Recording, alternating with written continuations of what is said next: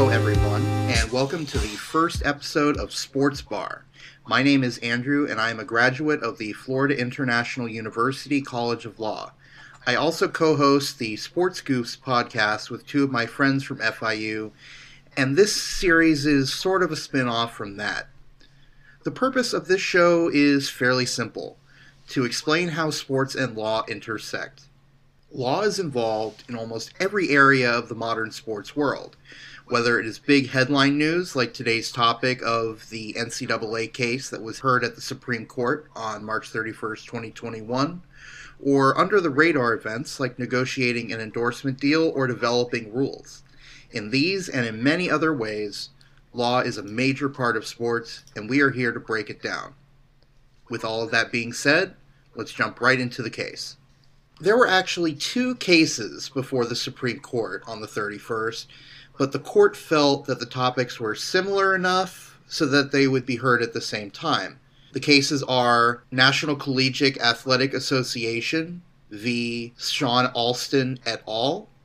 And American Athletic Conference et al. V. Sean Alston et al. Sean Alston is the named plaintiff in this case.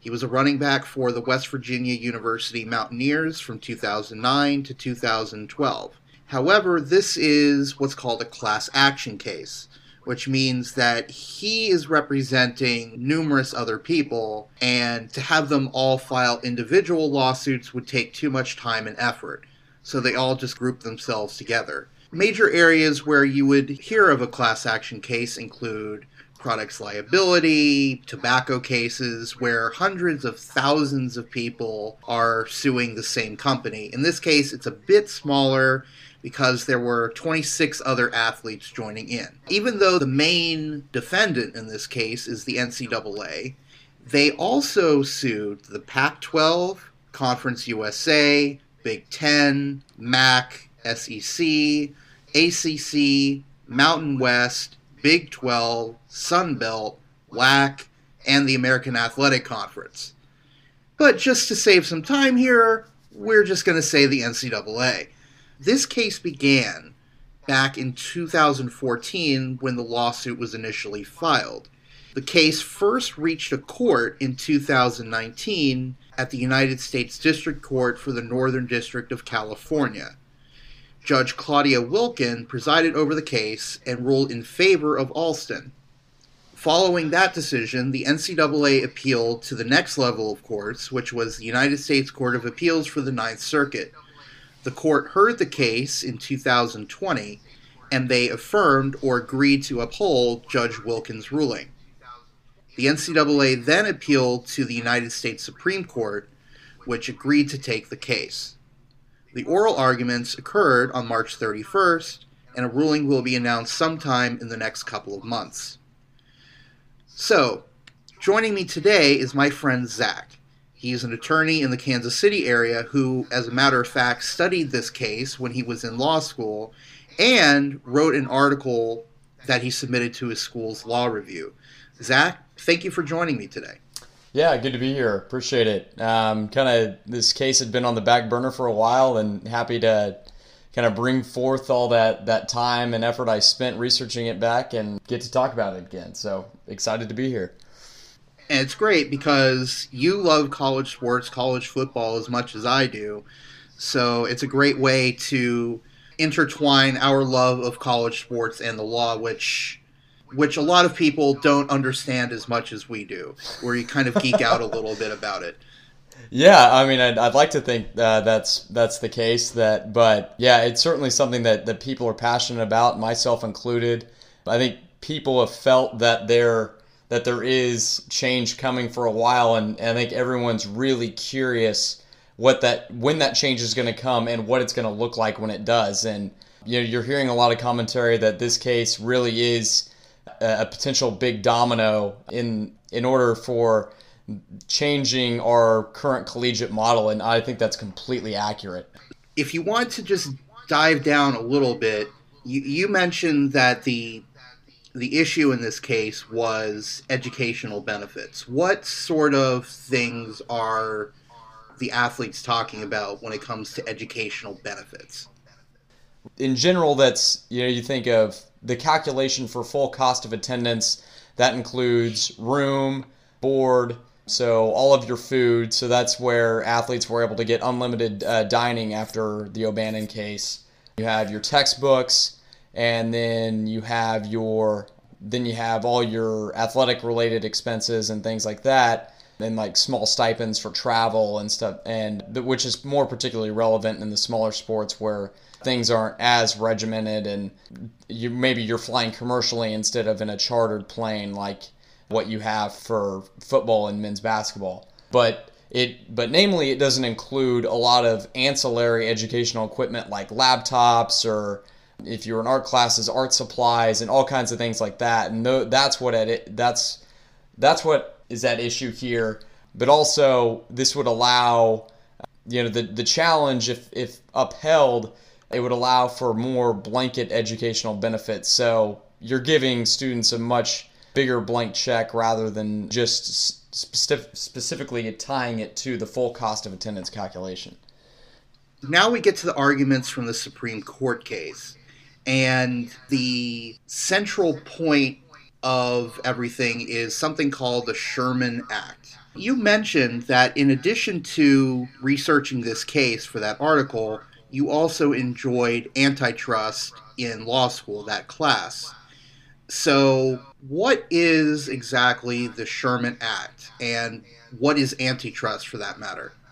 The Sherman Act emerges kind of at the end of the 19th century, when most people learned about it in kind of their middle school or high school history classes, where you learn about the big trusts that were formed between, whether it be the railroads or Standard Oil and U.S. Steel. So you think of the big titans of American industrialization, kind of like the Vanderbilts and the Rockefellers or Andrew Carnegie. These were guys who built these massive companies that really worked to get rid of competitors and also worked together to achieve untold levels of profitability that had never been seen before. So they fully leveraged that industrialization and used their power to drive out competitors. So Congress responds in 1890 with the Sherman Act that starts to try to regulate our previously virtually unregulated economy. Our economy is built on the foundation of a free market, but when those big trusts emerged, like Standard Oil or U.S. Steel, those giant companies emerged, we start to see that the benefits of the free market started to wane. So we needed policy to come in and say, no, we need legislation that preserves the benefits of the free market for the greater population, not just allowing people to take advantage of it purely to support their own best interest. So it's divided into two sections. They're very simple, unlike modern statutes that can be enormously complex. It's very straightforward in its conception, that either you have Section 1 is for agreements between firms that should be competing that create uncompetitive market conditions, or Section 2 is targeted towards monopolization. So one firm or one business that gets too big and has too much market power to where it dominates and can create uncompetitive conditions. I'm going to quote here the actual questions that were before them when the argument was made, which, one, whether the Ninth Circuit erroneously held, in conflict with the decisions of other circuits and general antitrust principles, that the National Collegiate Athletic Association eligibility rules regarding compensation of student athletes violate federal antitrust law. And then the second, whether the Sherman Act authorizes a court to subject the product-defining rules of a joint venture to full rule of reason review, and to hold those rules unlawful if, in the court's view, they are not the least restrictive means that could have been used to accomplish their pro-competitive goal. So we already covered the first, in essence, whether what the NCAA is doing is violating antitrust, but dive a little bit more into that second question, rule of reason, least restrictive means, etc. So the rule of reason is how we actually evaluate whether or not behavior is pro-competitive or anti-competitive. So anti-competitive is bad. We don't want that. Pro-competitive leads to competition in the market, and that's good as a general matter. So because when the Sherman Act itself essentially says that all agreements between firms, if you just read it on its face, all agreements between firms are per se illegal. Per se in this case meaning automatically illegal in a sense, or assumed to be illegal. Correct. So the Sherman text, the text of Sherman 1, if you just read it, it says essentially any agreement between firms would be illegal. But quickly the courts realize that this does not make sense. There are times when firms need to make agreements between themselves or firms that are in competition need to make agreements between themselves to allow markets to operate efficiently. And actually, sports are a really good example of that, because you can't have firms that are just blindly competing against each other. They have to be able to create some sort of level playing field. Otherwise, you aren't able to design a competition that takes place on the field that people are willing to want to pay to come to see. Otherwise, it would just be complete unorganized chaos. There's a famous quote in a case back in the 1920s that what sports businesses are selling is competition itself. So if they can't create an environment that has good on-the-field competition, then they don't have a good business model. So they have to be able to set all different kinds of rules between themselves that all the competing firms must abide by in order to have that economically viable and popular competition that we all love to go watch or watch on TV. So now we have a primer of what the case is about. Now let's discuss what the parties are actually arguing. Let's start with the appellant, the NCAA, the one who is appealing the lower court ruling. What are they saying?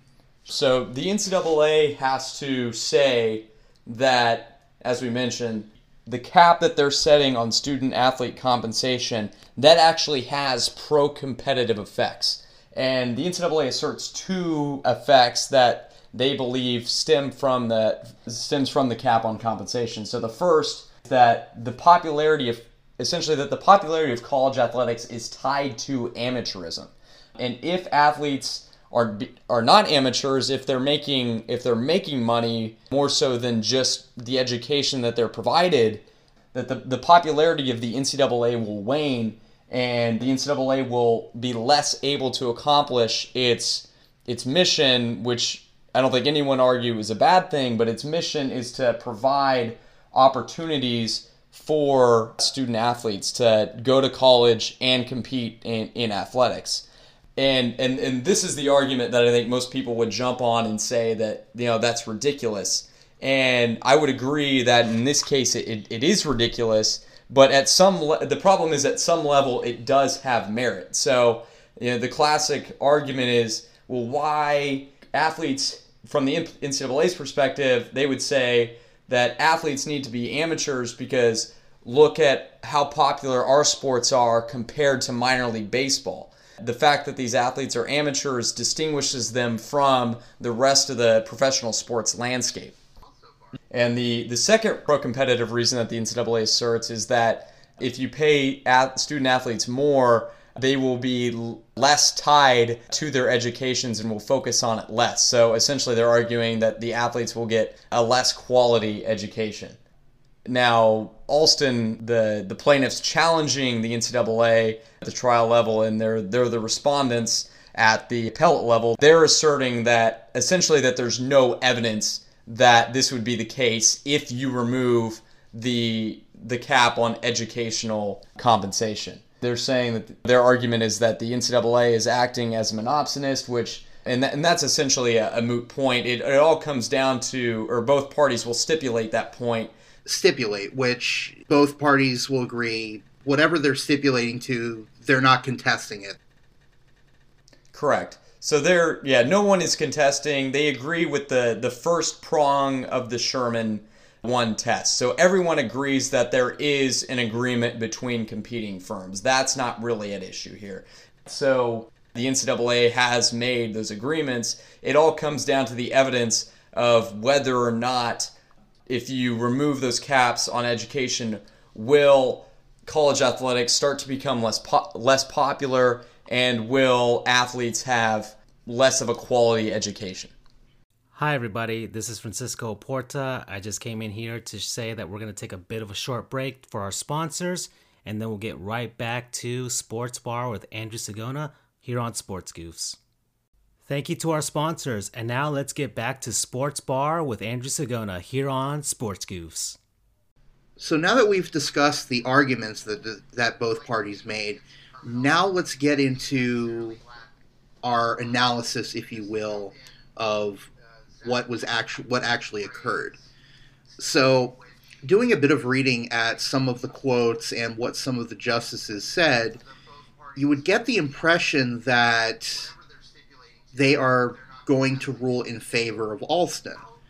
And pretty much any article you see online acts to the same effect. They think, oh, it's a slam dunk, to use a sports metaphor, I guess.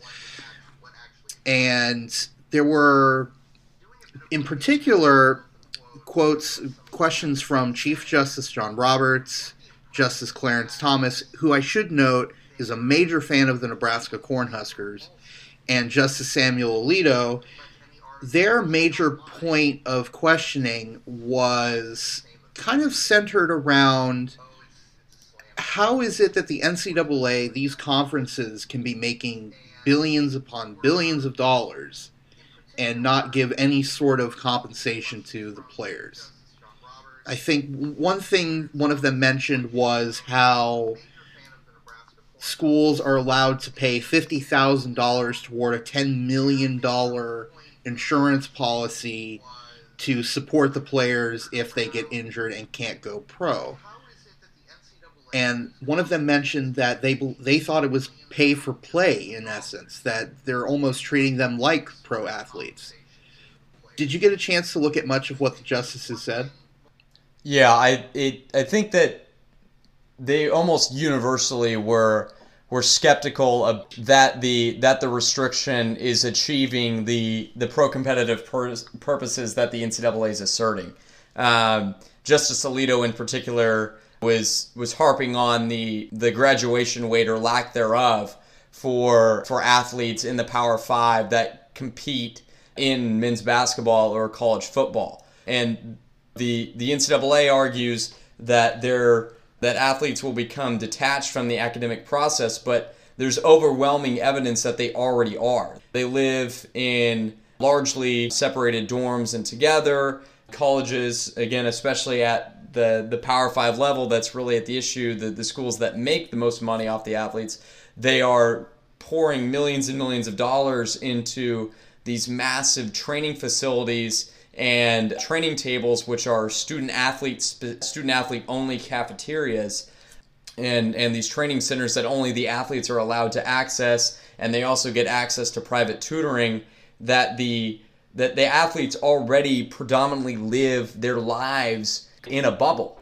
They spend so much time, and their schedules are so streamlined to allow them to spend as much time focusing on their sport as possible, that it's really not possible for a change in compensation to have a difference on that at this point. So now what would you say the justices talked about on the other side, going against Alston? Yeah, I mean, regardless of whether or not you agree with Supreme Court justices, most of them are great at examining both sides of an argument, and so they can, during an oral argument, it can be hard to tell what side they're actually for, because they will often ask pointed questions that attack both sides' position. But I think the biggest concern that they have is what happens when we kind of open the door for compensation and allowing the NCAA's rules to be subject to rule of reason scrutiny. It appeared that a lot of them were struggling to see where the end game is, and so you could see them think about them formulating in their mind, okay, how do we craft this so that we create pro-competitive effects, but without completely destroying the system. Because I think everyone would agree, for the most part, that a totally unrestrained market on student-athlete services could have some really negative effects. If there was no cap on compensation whatsoever, then and no one was setting limits, then things could get out of control depending on who was in charge of each individual institution, and athletic departments could bankrupt themselves trying to get these blue chip athletes that may or may not pan out, and may spend less and less money on the non-revenue sports that, especially at the Power 5 level, depend on that revenue that that football and basketball generate to pay for their own operations and allow those students to have an opportunity to compete.